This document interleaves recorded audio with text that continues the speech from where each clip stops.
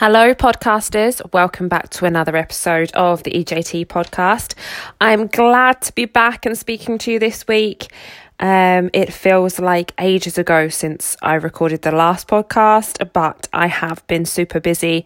I have finally finished the kitchen, and unfortunately, I've had a little bit of an injury which has slowed me down over the past week in terms of getting things done and getting jobs done that I needed to do.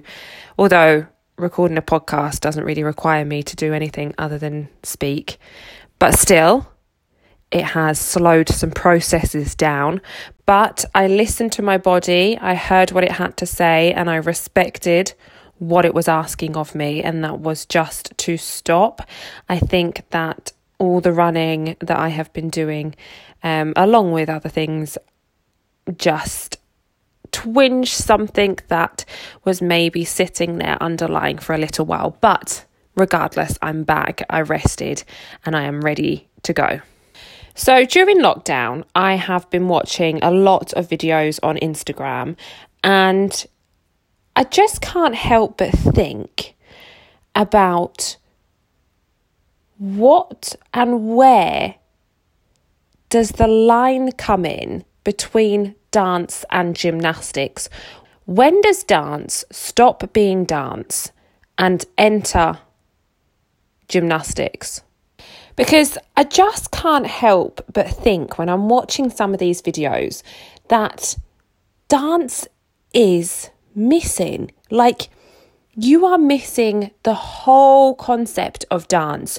You are missing the rawness of telling a story or making the audience feel a certain way, or the whole reason why we dance. I mean, I am totally respectful to every single art form, skill, whatever that you have got going on. I even teach acrobatics myself in my own school.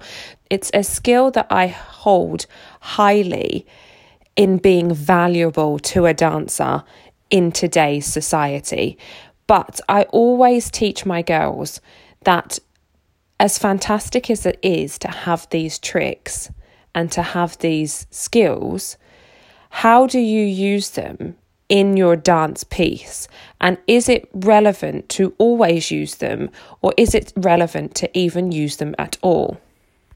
Now, when I was younger and I was growing up, the most impressive tricks that I say in inverted commas were a stunning leap and a cracking double pirouette. Now, that was as good as what you was getting. Now, if you had those two tricks nailed, you were ready for the dance world.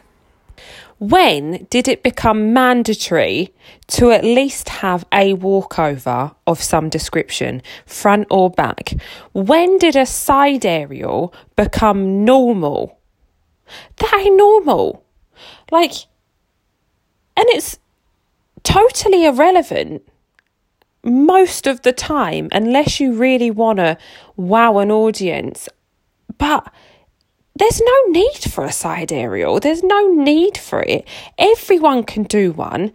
It's lost its wow factor. Now, I remember the first time I ever saw a side aerial was in a film called Save the Last Dance. Now, it was about this girl who wanted to go to a ballet school, but she had to move house to move in with her dad, and she ended up having to move school, and she had to go to this total ghetto school. She met and fell in love with someone, and he taught her how to be all cool and ghetto.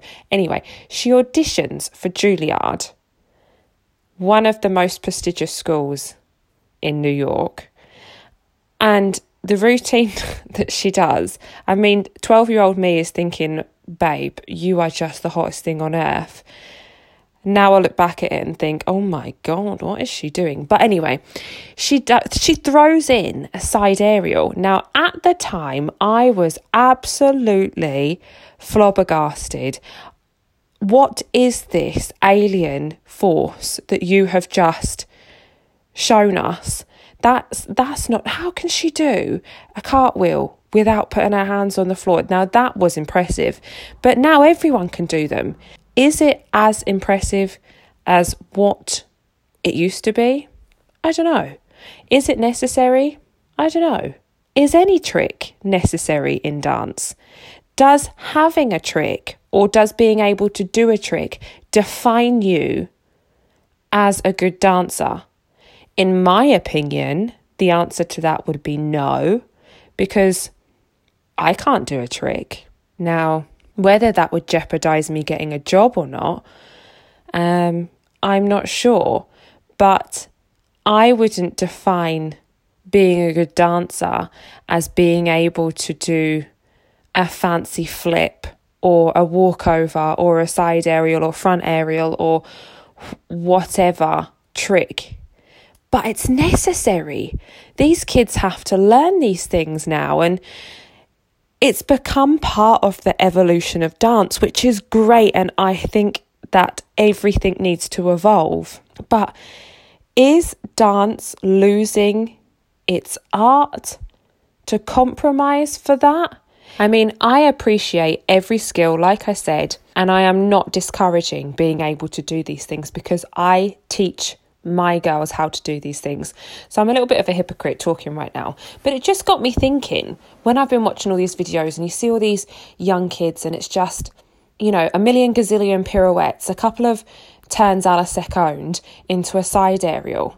Now, don't get me wrong, that is impressive. Girl, I wish I could do that at your age.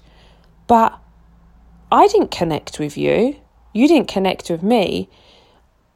I didn't feel anything. I didn't feel inspired to go and put on my dancing shoes and have a dance. So what is it about that use of acrobatics and gymnastics, tricks and flips and tumbles within dance? I don't know. Does it make a routine more impressive? Yes, in some ways. No, in others. I mean, for me, coming from a dance background that had zero acrobatic skills, gymnastic skills. Now, if I wanted to learn how to do anything, I would have had to have gone to a specific gymnastics club. My mum was very much like, you're either doing this or you're doing that. Which one is it going to be? Because you can't do everything. So I never had that opportunity to learn any sort of gymnastic skill. And I don't regret it by any means. But now I'm choreographing for competitions and things like this.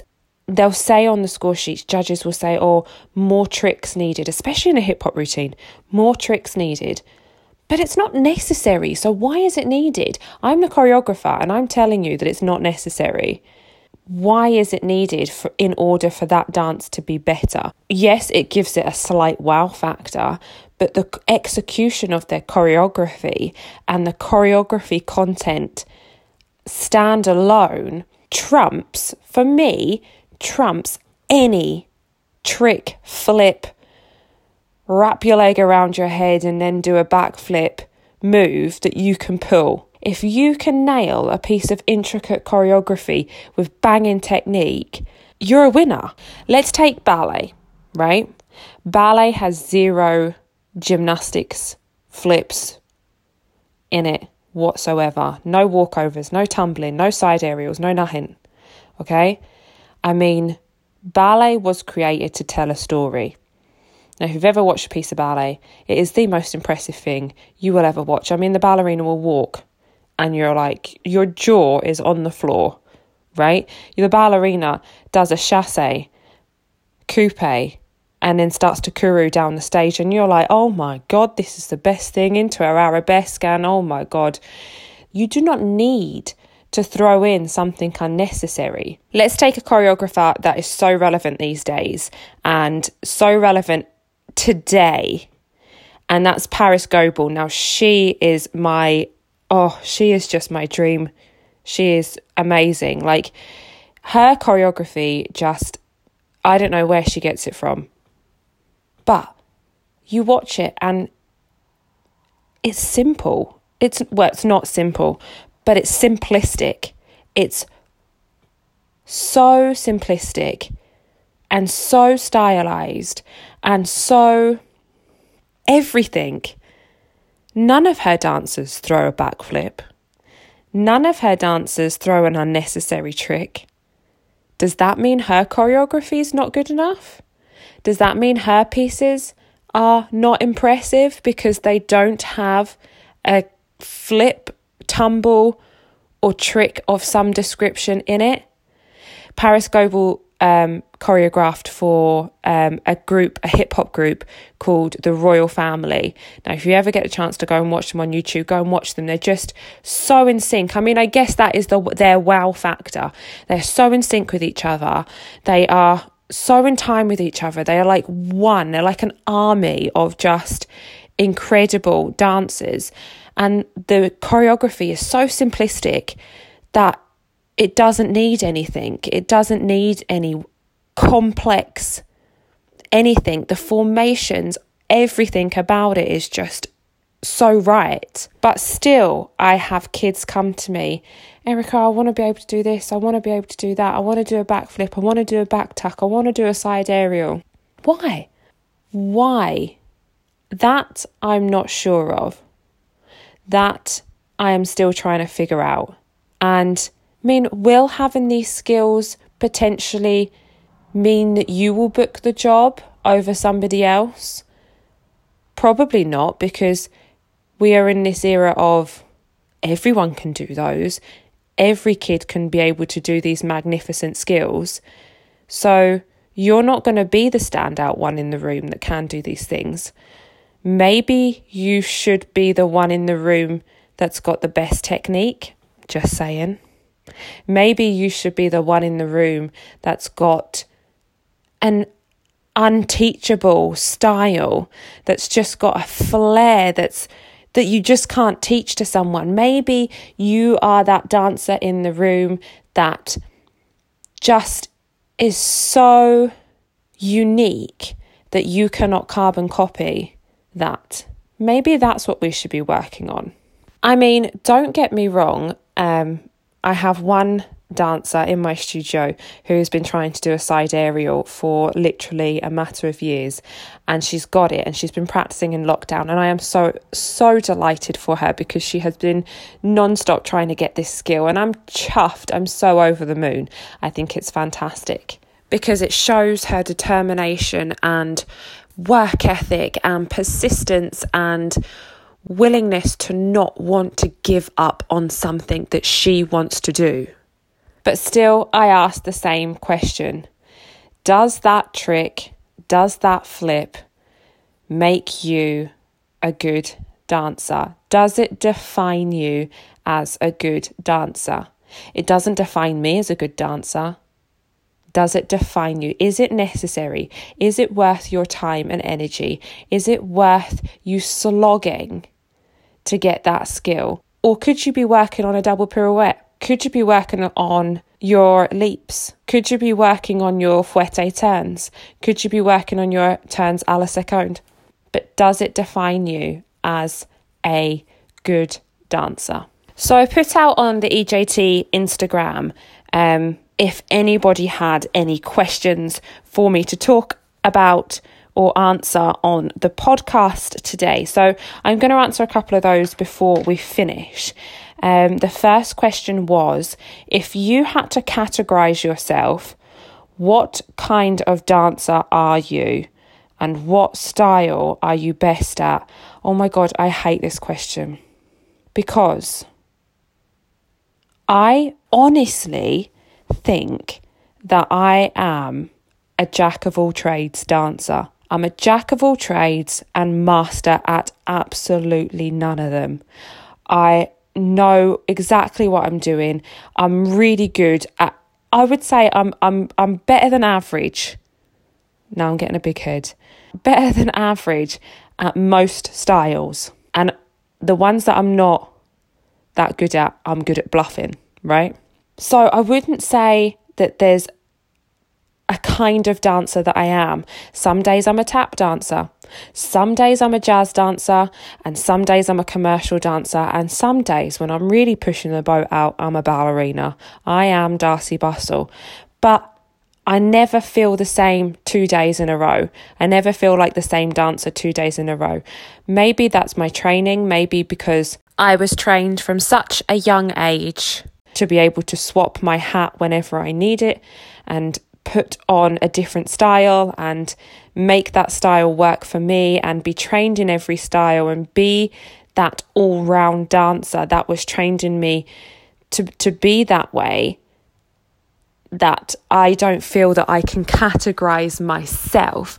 I think other people would categorize me in a commercial dance bracket, which I would say is up there with the one that I feel most comfortable with in my body, i.e. choreography that really fits me and the style that really fits me. But I can't label myself as anything because I genuinely love them all. I feel like if I label myself as a commercial dancer, tap would get really offended and really upset with me, or like jazz would be really hurt by my betrayal. I can't do it. The next question is, when you were a teen, what was the first style of dance you properly fell in love with? Now I can tell you this. This is an easy answer. And it goes back to the last question, because the first style of dance that I fell in love with was commercial, and it was hip hop. I remember going to one of the very first Move It exhibitions in London with a dance school that I was with. I was with 2 dance schools at the time. And this dance school was a dance school that I went to on a Sunday. And we went and, oh my God, it just clicked for me. Like, commercial and hip hop really just made me realise actually that this is what I wanted to do as a career. And it didn't make me realise, because I always knew, but it kind of like cemented in my head that it was actually possible, that I could actually make a job out of this. And I don't know if I've told you guys, but my ultimate dream was to perform on the Brit Awards. Obviously, haven't done it. Obviously, I'm never gonna do it. But that was the moment that I realised that I loved that style and I loved dance, and that was what I wanted to do. And yeah, although I was always trained in all genres of dance, let me just be clear on that. The next question is a question, oh my God, this question is something that I've actually been thinking about all day. How is filming and dancing in the studio without your students?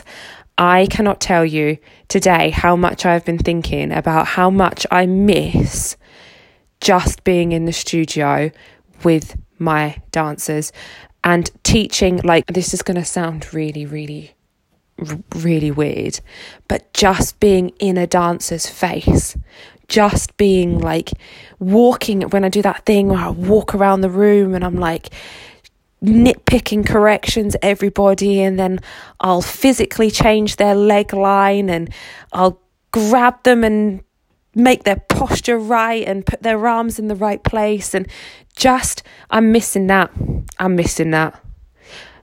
Being in the studio myself is hard because I actually realised how lazy I had become as a teacher, and that you guys had got so good that you no longer needed me to demonstrate.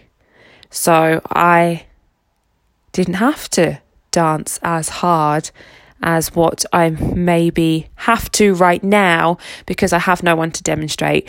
I have got to demonstrate it all and teach it and try and think of the potential mistakes that you might be making. That's one of the hardest things. So in my head, I'm thinking, right, what potential mistakes are going to be made here? What is this person going to do? What is that person going to do? I know that person struggles with putting their weight in the right place.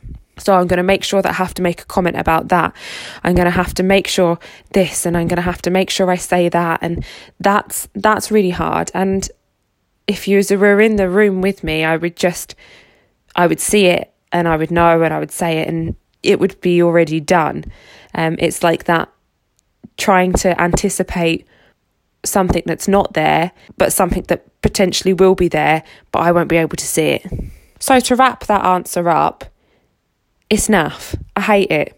Don't like it at all. I cannot wait to have all my dancers back in the studio. Today I had a little reflection. I was actually going to put something on Facebook, but I decided not to, because I think I'd get a bit emotional. So I didn't. And yeah, I'm dying to get everybody back in the studio. Can't wait to teach like an actual class again, like where I can like stand next to people and like correct them. That I'm really looking forward to. And the last question, which I think needs to be a podcast on its own, is tips on mental health as a dancer. Now, I could sit here for another hour and a half and speak to you about tips on mental health as a dancer.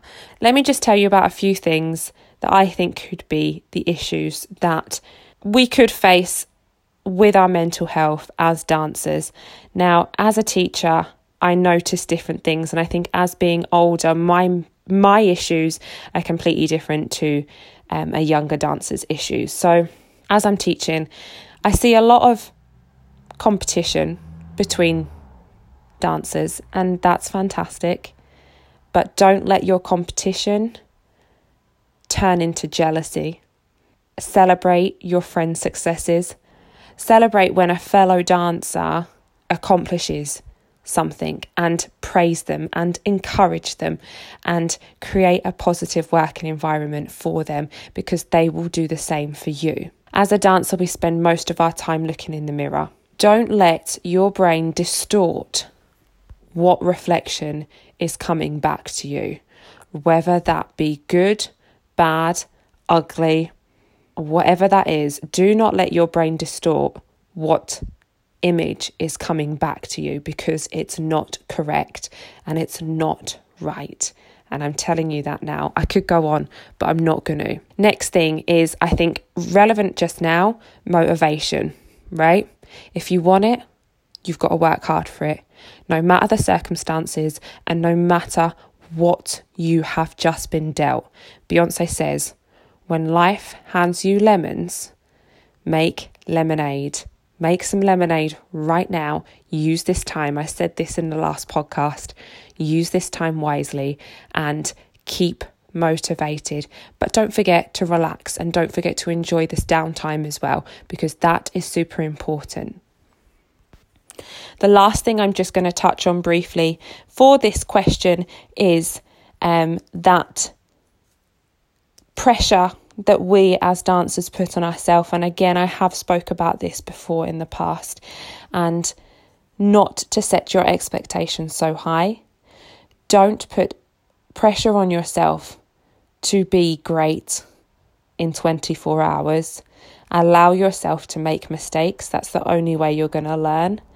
And take advice. Oh my God, take advice where you need to, because that advice and that, not criticism, but feedback and constructive pointers, take them on board and apply them. That's where people go wrong. They don't apply it. I'm telling you to bend your knees. You're still not bending your knees. I'm telling you to relax your ankles. You're still not relaxing your ankles. I'm telling you, if you're struggling, slow down. You still are trying to go at the same speed. Do you understand what I'm saying? So take on board what suggestions or pointers or advice you're being given, and make sure that you apply it. And most of all, stay positive and trust that you are amazing and that progress is slow. And I put on my Instagram also, when I say the word success, what does that mean to you? And the responses I had back were just incredible. A few of them made me cry. But one of the responses was progress. Now, to think about progress as being successful is just the most incredible thing. Think about that. Progress is successful. And any progress you make is one step closer to where you want to be. As long as you keep making those steps, you will be successful. Thank you again for listening to another episode of the EJT podcast. I'm looking forward to speaking to you next week already. I've actually got a really exciting weekend planned in the house, so I'm looking forward to telling you all about that on our next podcast. And have the best week. Look after yourselves, stay positive. Thank you for all of your support and all of your kind words. I've had so much feedback from the podcast so far, and I love hearing it, and I love hearing what you have to say, and I love seeing all your messages of you taking the dog out and listening to the podcast, or having a bath and listening to the podcast. It just makes me so happy. It's so difficult to sit here and record this and not have a clue whether I am, one, making any sense, two, being relevant to what you think, or relevant to how you're feeling, or making you feel motivated and more informed as a dancer or non-dancer. I've had a lot of people who are non-dancers listen to this and talk about how relevant the information and the topics are to them, and it just makes me so happy. So please share the podcast with anyone you think would be interested, and stay in touch.